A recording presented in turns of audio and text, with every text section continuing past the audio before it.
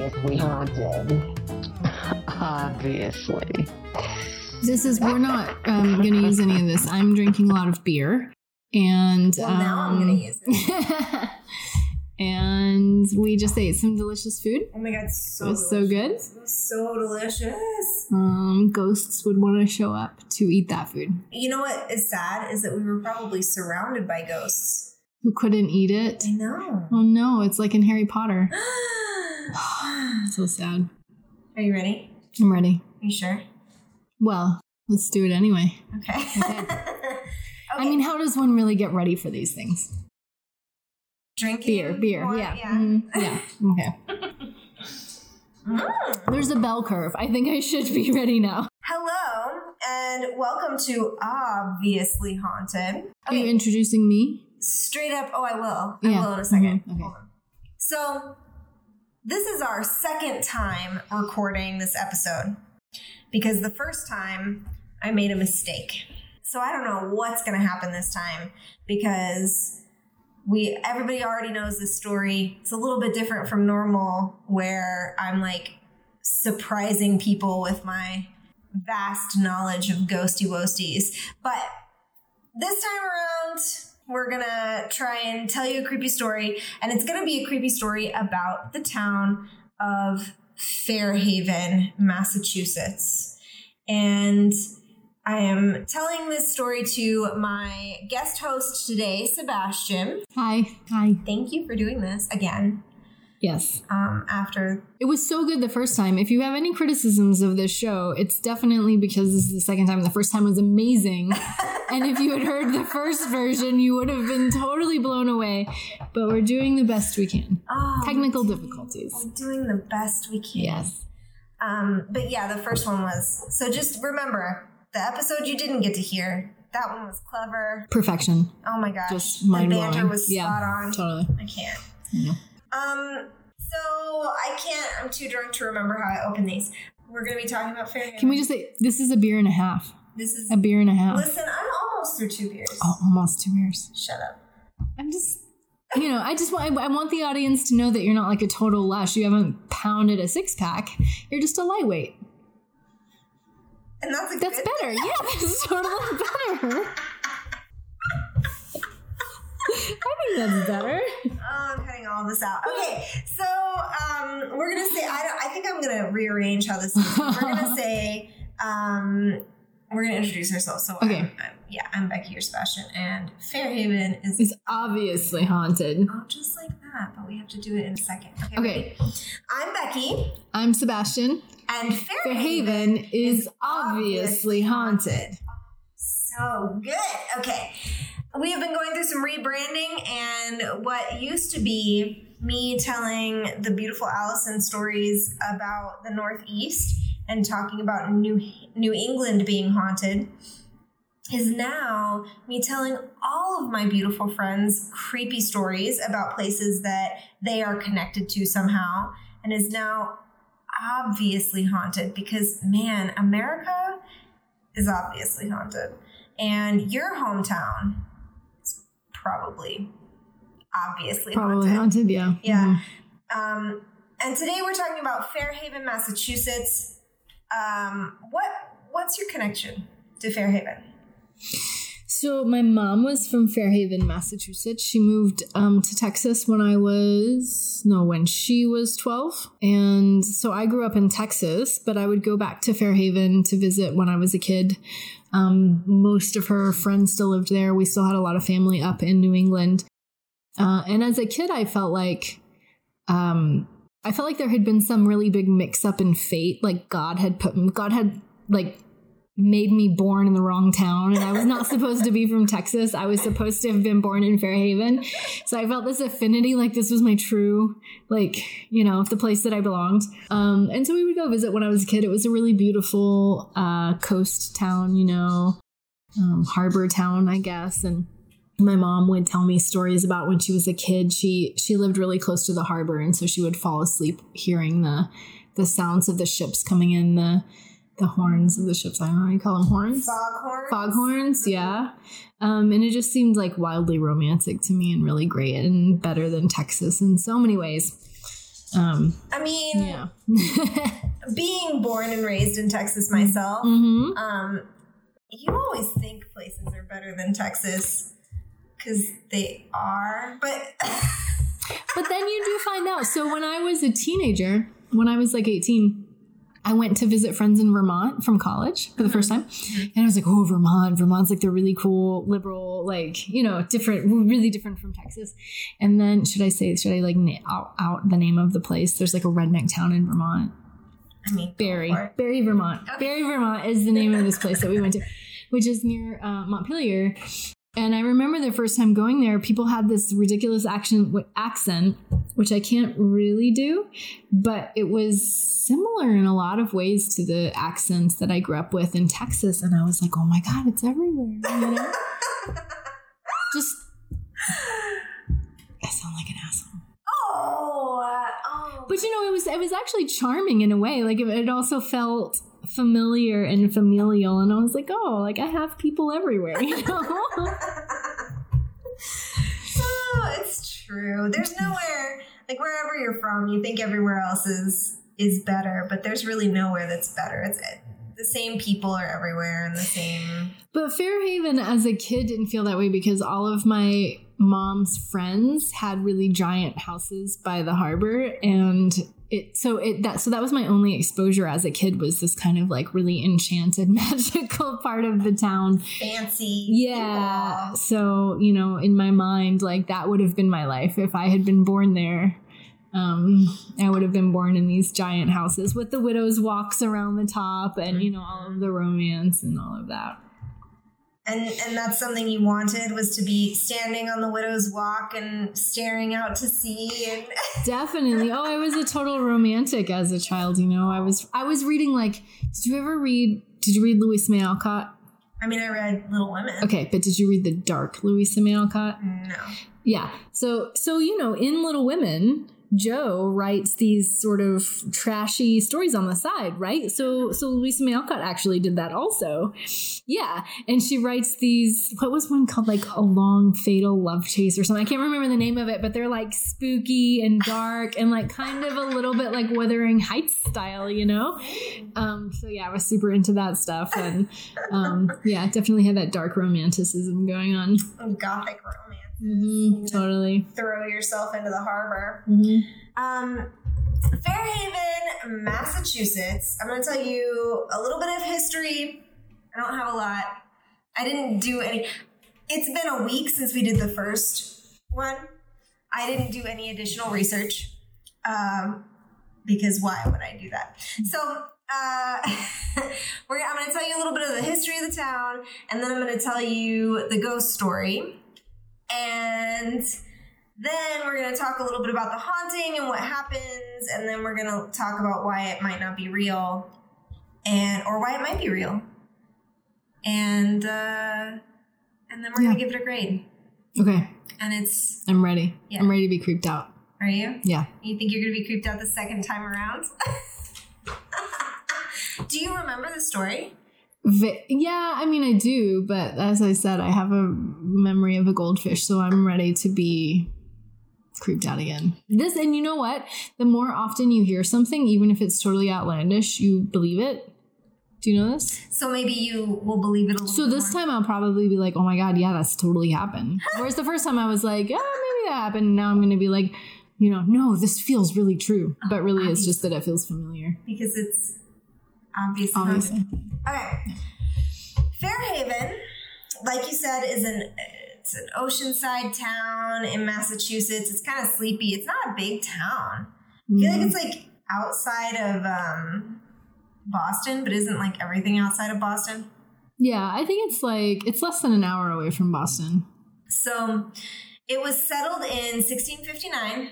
So it's old as the hills, but it wasn't incorporated until 1812. So there was a lot of time in there of like people just doing whatever they wanted.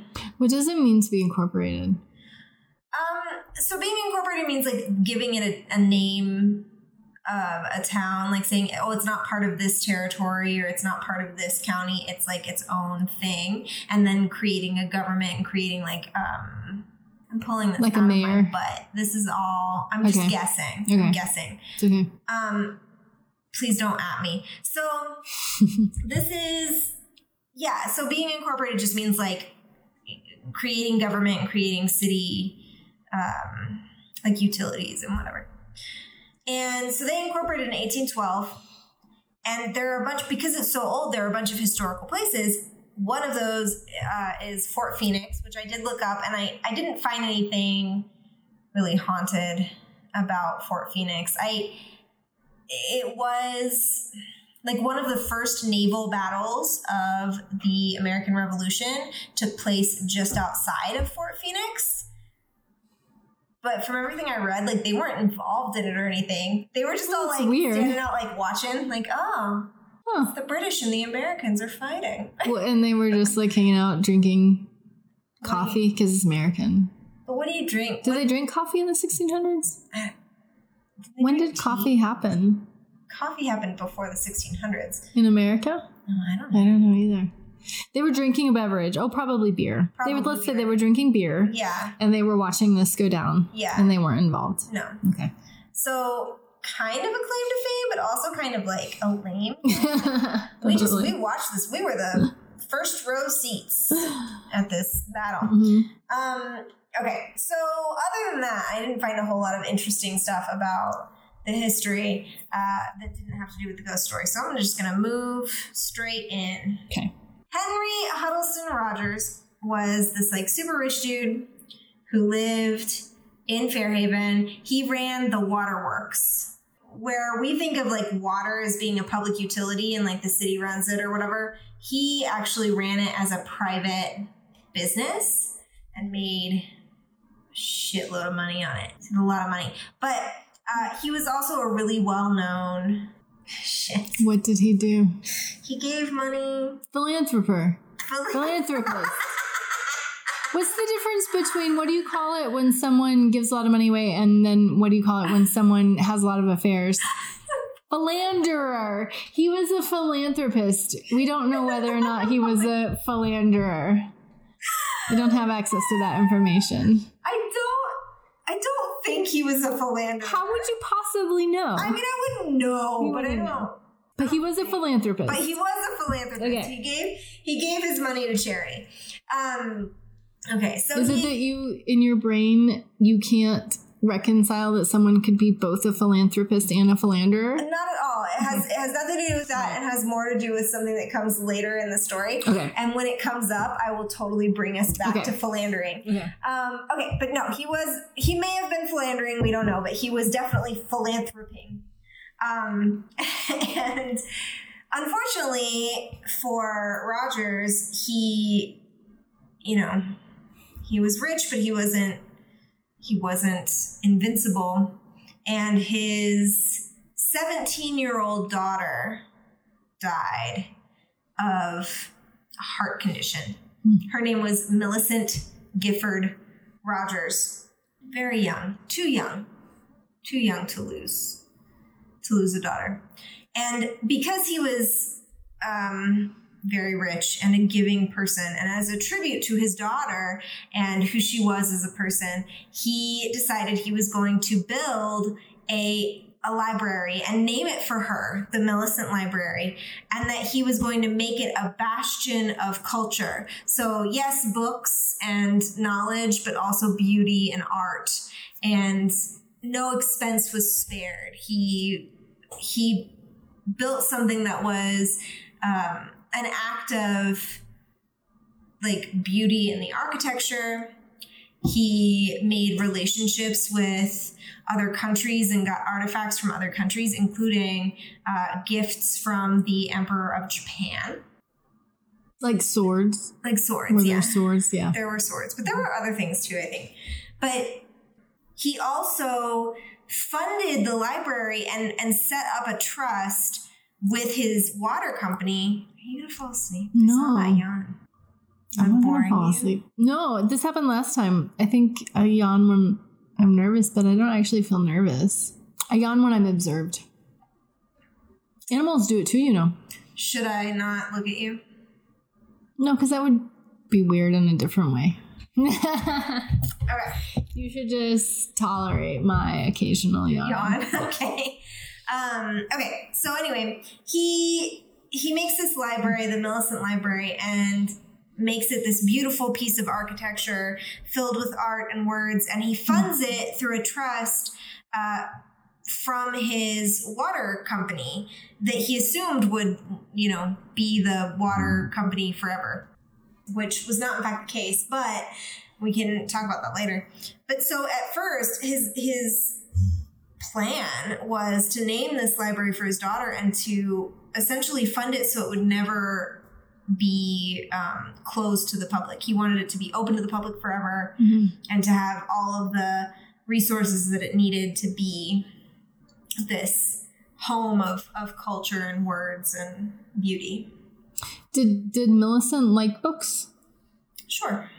I mean, did he do it for her because she was into that stuff, or just because he was into that stuff and he thought it was like a good way to just like good thing to do? So I don't know the answer to that question. Okay. Not really. I like to think that in my heart, I like to think that he's a good father. Yeah.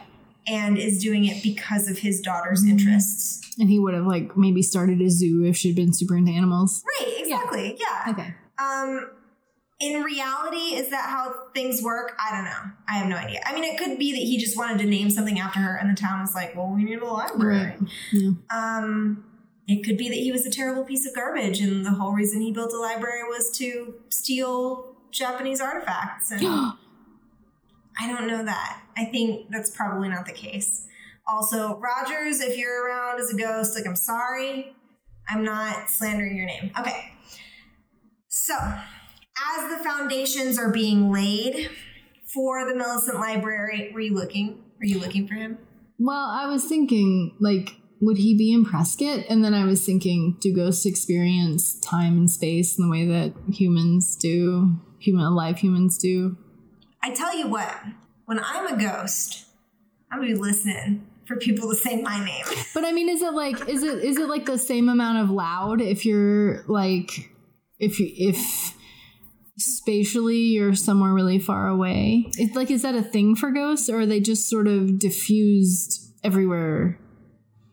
I guess it depends on what you believe. But what I think, personally, you know that whole thing about like, oh, if someone's talking about you, then your ears burn? Uh-huh. Like, what if when you're a ghost, you're just like really attuned to that? So you don't no matter have where ears, people are. But like, yeah, you would know. And then because you're a ghost and you know like lots of stuff, because ghosts, obviously, like when you die, you get to know lots of stuff, right? Yeah, you basically, understand all the secrets of the universe. That's all. Right? That's all I'm looking for. Yeah. Yeah. Totally. Okay. So all the secrets of the universe, but that would mean that you would know when people were talking about you, and you would be like, there. Would you have to go there? Like, would you have to travel there, or would you just immediately be there? I feel like you're everywhere. Okay. All right. Everywhere all the time. So, dude bro, what's his face? Dude bro. Rogers Henry Rogers. Listen. What? Can dude bros not be sensitive?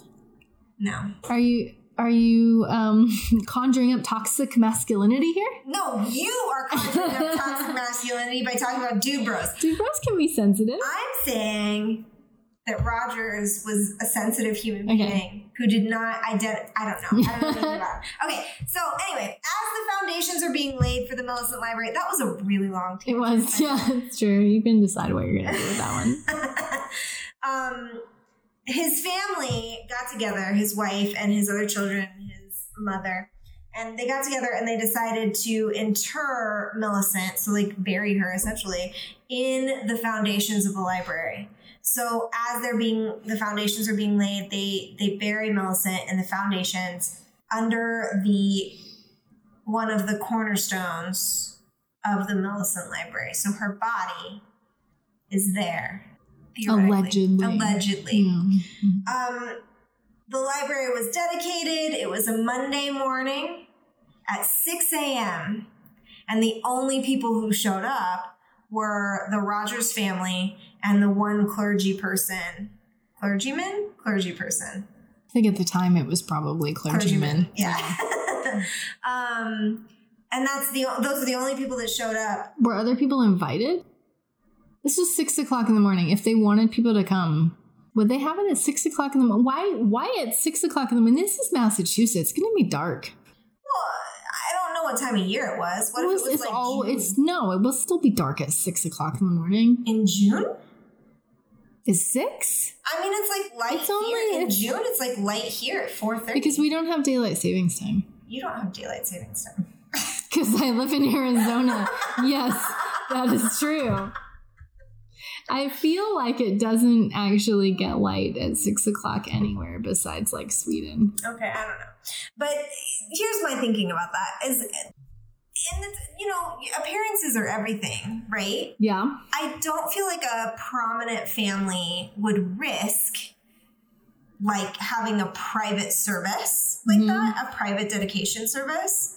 So maybe the 6 a.m. thing is about being able to make it public, but essentially assure that no one's going to come. That's sneaky. Yeah. It's like having a destination Oh my God, the waiting. sun actually rises at like 5:10 in Massachusetts in June. So maybe it was in June. That is crazy. I'm just saying. That's the middle of the night, basically. Oh my God. I don't All right, even anyway, what I'm saying is, it's kind of like having, like, if you're going to have your wedding in Hawaii and you're like, come, you're invited to my wedding, but it's going to be like you have to pay tons of money to like be here for the I weekend. think that you're probably right. Yeah. So they had this dedication in the morning. They also had a dedication for this famous, beautiful stained glass window of Millicent. That's like a portrait of Millicent. Still there? Still there, yeah. Beautiful piece of work. Private ceremony for the dedication, super early in the morning. Just the family. Yeah. So, and you could say that maybe that's mourning, you know what I mean? They had suffered a really horrible loss. Yeah, but I mean, it probably took like a couple years for this library to be built. It did actually take a couple of years. Yeah, it was the death, and then 2 years later, the library opens to the public. So yeah, but still, I mean, you still like that's not something you get over. You know what I mean? So I don't know. Maybe it was just like wanting to be alone with their grief. Yeah. And I don't think that anybody would necessarily approve of interring their daughter's remains in the library either. You know, it's not like back in the day, that was like maybe that was frowned upon. I feel like it would be frowned upon now. Well, sure. Now. If I die, yes. I want to be buried under. I want to be buried under a taco cabana, and I want it to be the first. Okay, just so the audience knows, this is different than what you told me last time. My desires. Okay. My desires have. All right. Changed. You probably need to get some sort of legal document to like seal the deal here. A taco cabana, any taco cabana? No, like a new one. I want it to be the first one open in Arizona. There's no taco cabanas in Arizona? Are you kidding me? No. Yeah, I never thought about it. It's like the only reason I go home ever because. Okay. And you know, like. So basically, I have to start a taco cabana franchise here if you die. And bury me underneath it. Okay. Specifically for breakfast tacos, and I won't haunt it for the rest of the lunch, dinner. Just fine. breakfast? Just breakfast. Okay. I'm there every fucking morning. I want to be so sad, though. You'll be there and you'll get to smell your favorite breakfast tacos and you won't be able to eat them. And it'll just be like... them. It would be worth it. Okay, when I die, can I tell you? Yeah. You're going to think this is creepy. I'm not. I was just talking about this with someone today. Right. When I die, I want my friends to eat me. I do think it's creepy. I know, right? No, yeah. So this is the thing. So apparently, a lot of people who were called cannibals were actually they practice this. They like when someone in their community dies, they eat them. And it's this really beautiful, sweet ritual thing where they're like, someone in our community has died, and so we're going to take their physical being into our body, it's sort of like spiritual thing too, and then they will become us and they won't be lost. Do we have to eat all of you? Well, no. I mean, I think anything is fine, like a pinky or something, because the thing is, it's not exactly legal in the United States. So you probably have to like on the sly, hack off a couple of fingers or something. Well, and it has to be before you get embalmed, because if we do that after you get embalmed... No. You can never, ever embalm me. No. I would like to be buried in a green cemetery. Oh, those are so cool. Yeah, so no embalming. But still, you should do it pretty quickly just so it's fresh. So you don't want it to be, like, gross.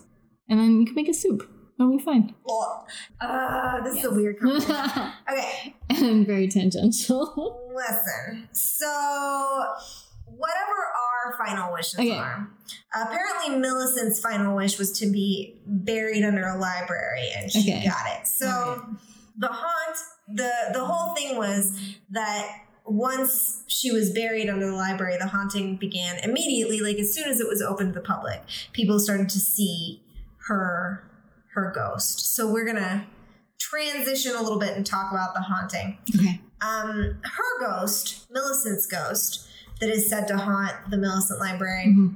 The thing that people see that is Millicent, the ghost of Millicent, is apparently a young girl. It's hard to tell, but she's in a white nightgown or white gown of some kind, and as she walks through the halls, she's got kind of a blue halo of light around her.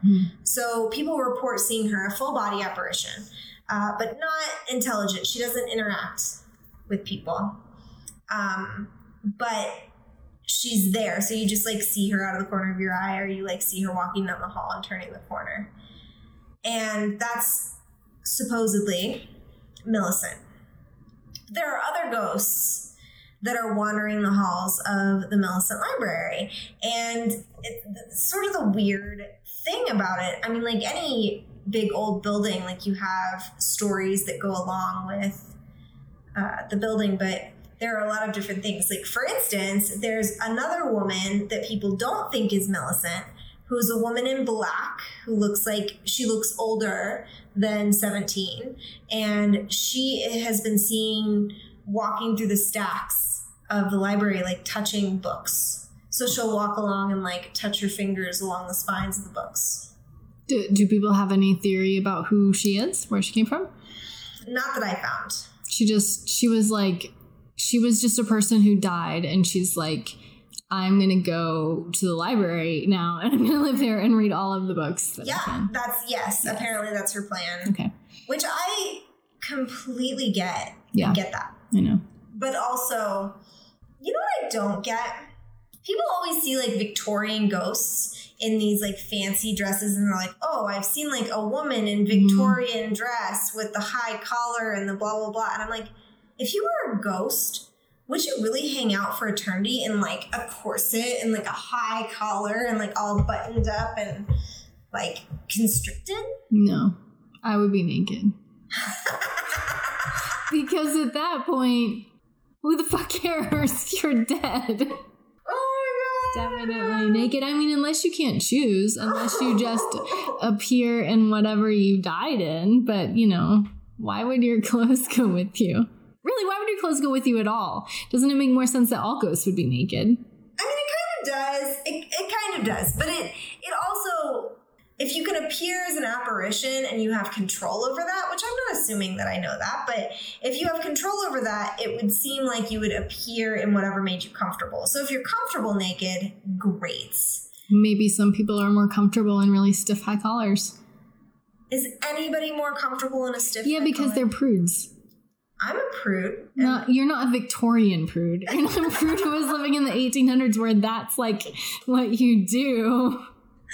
Where showing a little ankle is really scandalous, you know? I mean, for real though, like I would be like in jeans and sweatpants. Oh my God, sweatpants. Right? You're a ghost. Yes. And you don't have to get hot, so it's like whatever. Or do you think there's some sort of a relationship between the viewer and the ghost? Like, does the viewer influence how the ghost appears? So if I see you as a ghost, you're definitely going to be clothed because I'm like, I can't handle it. Something, right? I'll just have like a sheet over me, something really basic. You gotta throw something over her. Oh my God. Yeah. I'm like.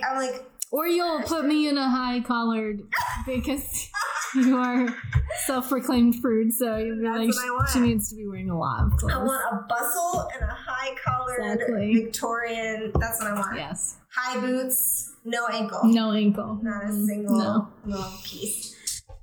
Gloves. It's the whole thing. So I'm covering my neck cover. A veil. A veil, That's yes. the whole thing. Really, I just Okay. want you totally covered. All right. Anyway. If I were your therapist, I'm a psychologist, you people don't know that. It's true. Not that I'm analyzing you right now a lot, but maybe a little bit. Maybe a little Listen. bit. All right, where was I? So, there is also apparently a janitor who slipped and fell on a wet floor and knocked the crap out of himself and died. And people hear him walking around and dragging his mop when they're not in the room. Obviously. There are also some really creepy rooms and things going on in the library that have nothing to do with Millicent or the haunting Janitor story boy? or the janitor. For instance, there is a room that is dedicated to the Rogers family that has all of these portraits of Rogers, Henry Rogers, but also his wife and his sister and his mother-in-law. So apparently he was a dude in a sea of estrogen, Yes. swimming in a sea of estrogen. And their family was very close. Everyone in that family was close. And these portraits, supposedly, if you go into the room and you start having conversations in that room, their facial expressions will change depending on the conversation. Apparently their facial expressions change in a variety, in a scale of mild disappointment to full disgust. Ah. So they're never approving of you. It's always different levels of disapproval. Yes. Were they disapproving people? Do you have any idea what kind of people they were? I don't. But man, in my fantasy world, then they were super controlling. Yeah. Disapproving. And everyone you go in there and they're like, kids these days. People humans these days. Humans these days. They show so much neck. All the ankles. Totally inappropriate. So many ankles walking around. So have people witnessed this, multiple people in the same space seeing the faces change? I don't know. There are multiple accounts of this happening, but I don't know that's if the two of us went into the room and had a conversation, if we would both see the same thing. I think we need to go there. Probably. I think we need to take this show on the road. It's important to get firsthand experience. Mm-hmm. I agree. Do you have the money for this trip? Well, but I do have someone we could stay with. My mom's best friend still lives there, and we're in touch. I mean, that helps. So It does help. mm-hmm. So maybe, yes, back to Fairhaven. So, the last thing that is happening at Millicent Library that's fucking creepy and weird is that the outside of this building was all covered in these beautiful carvings, stone carvings and all this stuff. A lot of, they're called grotesques. They're kind of like gargoyles, which we talked about last time. We did, yeah. But they're not gargoyles in that they don't have a purpose. They're just carvings in the stone. And they are they're meant to be scary looking, and they're supposed to be interpretations of things that are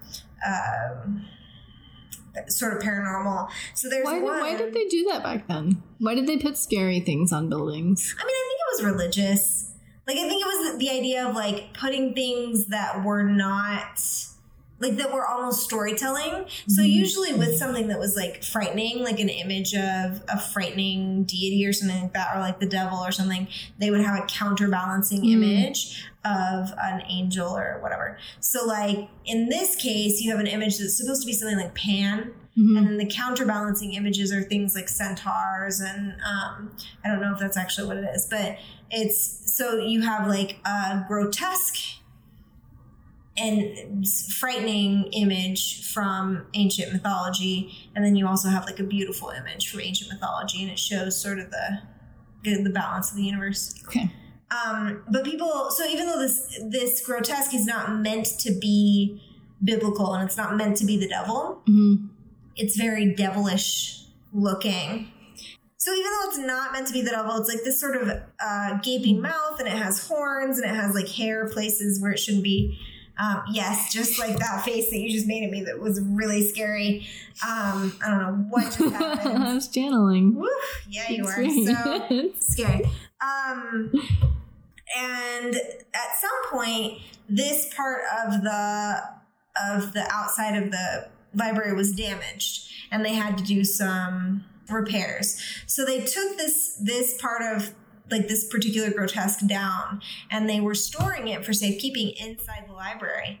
Well, as soon as they brought it into the library, bad stuff started to happen to the people that worked at the library. So like, I don't know any of the specifics, but think about like, you know, some little things, but like people like getting into accidents and like breaking limbs, or like losing money for some reason, or like having problems at home where they're like pipes burst. Just like generally bad luck, but it was all happening to this one group of people at the same time. Exactly.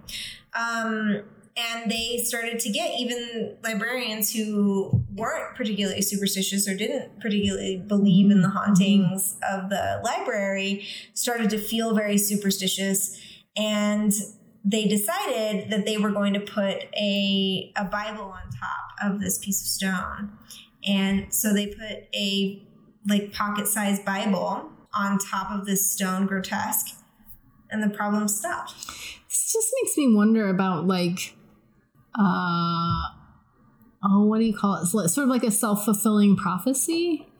You know, like did they think when the grotesque was moved indoors that it was like a bad omen and that bad things were going to start happening?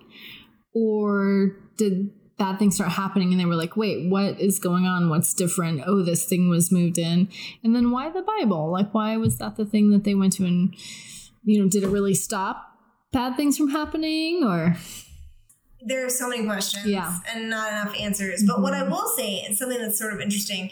In the articles that I was reading, a lot of the librarians, and we're going to talk about this during like in the debunked sort of section, but a lot of the librarians state that they've never had any kind of supernatural activity that they've witnessed. They don't witness the changes of facial expressions in the portrait room. They've never seen full-bodied apparitions. They've never like heard anything creepy. They've opened and closed the library and never had any kind of experience. But those same librarians were there during this process of the grotesque being taken down, and nobody has ever moved the Bible off of the grotesque. So it's still there. It's still like sitting on top. I don't know. It's interesting. Like it's one thing to believe like you're seeing a ghost or something. It's another thing to want to look for an explanation for bad things that happen to us that we can't explain. You know, and if one person was like, oh, I had this bad thing happen, maybe it's that grotesque, then everybody starts thinking about it and they're like, oh yeah, that's why bad things happen to us, and we can do something about it and we can control it and we can put this Bible on top and then things are going to feel better, and it sort of like calms our existential anxiety at our powerlessness over conditions in the world and our life and stuff. I don't know. I just mean it's not unthinkable that people would be more open to an explanation for the things in their life that frighten them that they don't have any control over than like being open to just some random image that isn't related to their life or misfortunes or something that they wish they could control. So you think it's more natural for people to try and find like patterns like that and then try to find like a cause for a pattern of behavior or a pattern of like circumstances? Yeah, especially if it's something that if it's something that disturbs us existentially that we don't have control over but we wish we did, I think then it makes sense that we try to find an explanation that we can have control over, rather than just like shitty things happen to people and there's no rhyme or reason and we can't do anything about it. You know, people really like science, right? And so people who really like science want explanations and control for things. And then maybe also they're like, well, sometimes it's this other stuff. Sometimes it's the grotesque that came in, and then we can put this Bible on top of it, and that's going to help us.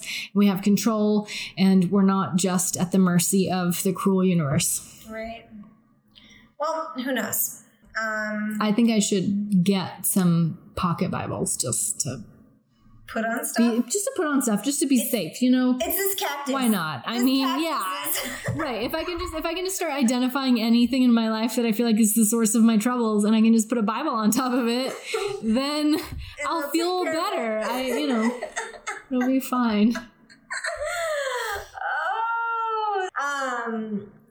Wow. So debunking, just a little bit of debunking, other than in addition to the fact that most of the librarians have not had experiences, like the people that work there have not had experiences there. Of the other apparitions. Right. Yeah. Right. Other than that, apparently Millicent Rogers' body is actually buried in a local cemetery and has a tombstone and had like a burial service and everything. So the story of her being interred under the library is like 99.9% not true. Well, but why is that more likely to be a falsehood than the fact that she's buried where her tombstone is? One of them isn't true. Why is that one the one that's less likely to be true? Because what would people think? I don't know. I mean, because I assume that generally speaking, people take the more traditional route to things. So that's my assumption. And also the assumption of everybody who knows where the tombstone is. And people are weird. You can't assume that they're going to take the more traditional route to things. People are so weird. I mean, I don't think it's ever been like... I think they need to do DNA samples. I think they need to... Yeah, exhume the body? Well, yeah, to find out for sure. You know. Oh, when I win the lottery, the first thing I will do with my lottery winnings is exhume the body of Millicent Rogers. Yeah. Because, I remember we talked about this last time, because it could have been a maid. It could have been someone else that they buried, because maybe they were getting some backlash for burying her in the library, and maybe people were already starting to experience ghosts, and they were like, no, we didn't really do that. Look, here's this tombstone over here. This is where we buried her. Really, it's probably a cat. It's probably the skeleton of a cat.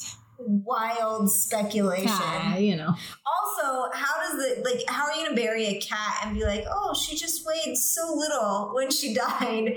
Like, they didn't weigh people. Why would they weigh people? No, but like pallbearers, like people carrying a casket are gonna know if there's a body in there. Just put some sandbags in there. Oh my god, I can't. Didn't people have like open caskets back then? No, I don't think so, because they didn't even really have embalming until in the 1800s. Until well after the Civil War, it became like a widespread thing. The 1800s. Yeah, it was. So maybe then they did. I don't know. Open caskets. I mean, did they have refrigeration? They had ice. They did have ice. But it doesn't say that, right? Like, the story isn't people saw her dead body, they saw her go into the tomb, and also she was buried in the library. That's not the story. No, but why are you going to tell a story about, like, a random, like, totally normal burial? Like, you're not to cover up the fact that they buried her in the library, and then her ghost is haunting the place and causing disruption, and they want to... Like, she's this guy's beloved dead daughter. He doesn't want people to think that she's, like, a havoc-raising ghost. But they don't think that. They think she's a beautiful angel. Or even a ghost at all, because that's satanic, right? Oh, if nothing else, it's sad. It's bad. And so he would want to be like, no, my daughter is not a ghost. She was buried in a proper Christian funeral. And she is in heaven. Yes, and not in the library. No, definitely not in the library. Not in the library.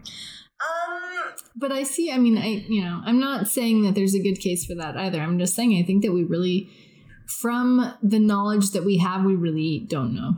Okay, well, whatever. Until we dig her up. Do a DNA test. Feel like she's probably buried in the cemetery. As far as, like, the janitor who died, Apparently that legitimately happened, but I didn't find like super specific records. So, but apparently that legitimately happened. A guy died in the library. And people see his ghost. And people see his ghost. So maybe that's a thing.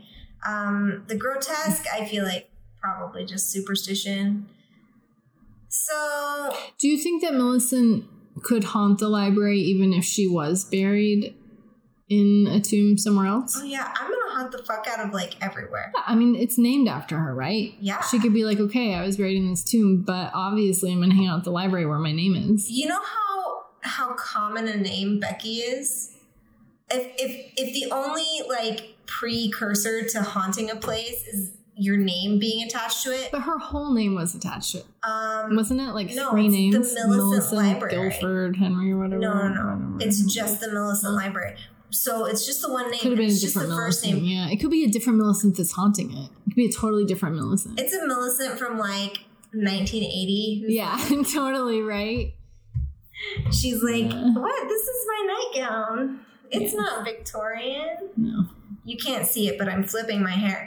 Anyway, the point is, I think, personally, if you're a ghost, you could probably haunt whatever.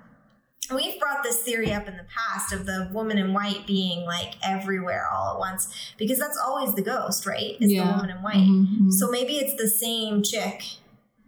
And she gets around. Oh, man. Yeah. Yeah. But that's why I also wonder if it's, like, inside of people who are projecting that image onto the space. It's an archetype, basically. This is way too deep. All right. Whatever. Anyway. You invited a psychologist onto your show. Anyway. So, let's give it a grade. Okay. If you were going to give this a grade, I'm not giving you a rubric, but I'm just saying, like, in general. Like, what did I give it last time? I'm not going to tell you that. Just give it a grade. Because I feel like last time I was feeling a little more confident, and this time I'm a little more on the edge. That's okay. What grade would you give it? I give it a B.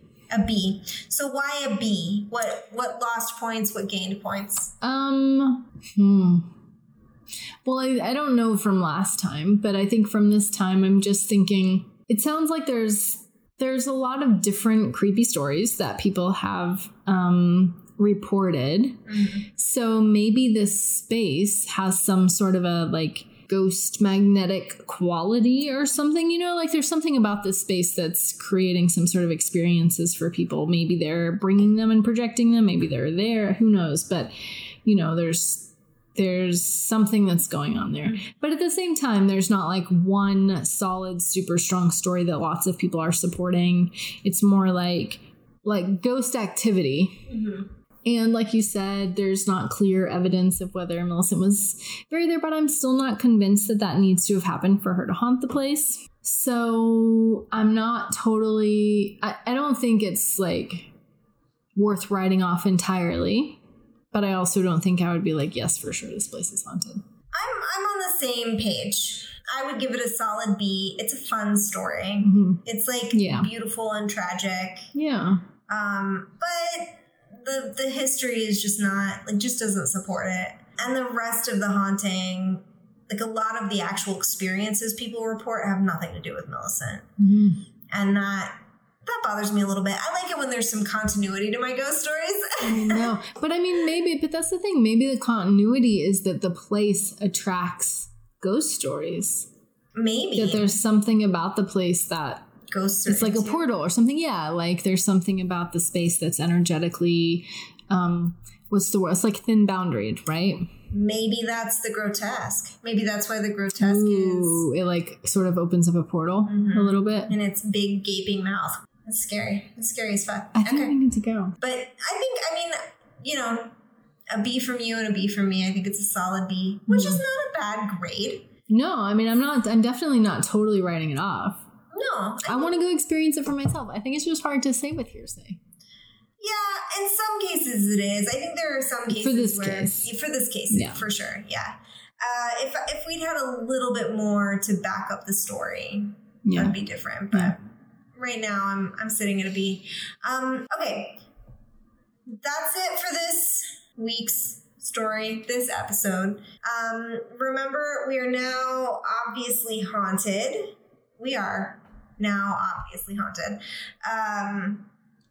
But you can follow us on social media, email us, Check out the website at obviouslyhaunted.com for all our information. And make sure to subscribe, rate, and review, and tell your friends if you like what we're doing, so that everybody can hear these creepy ghost stories. In the meantime, Fairhaven, Massachusetts is Obviously haunted.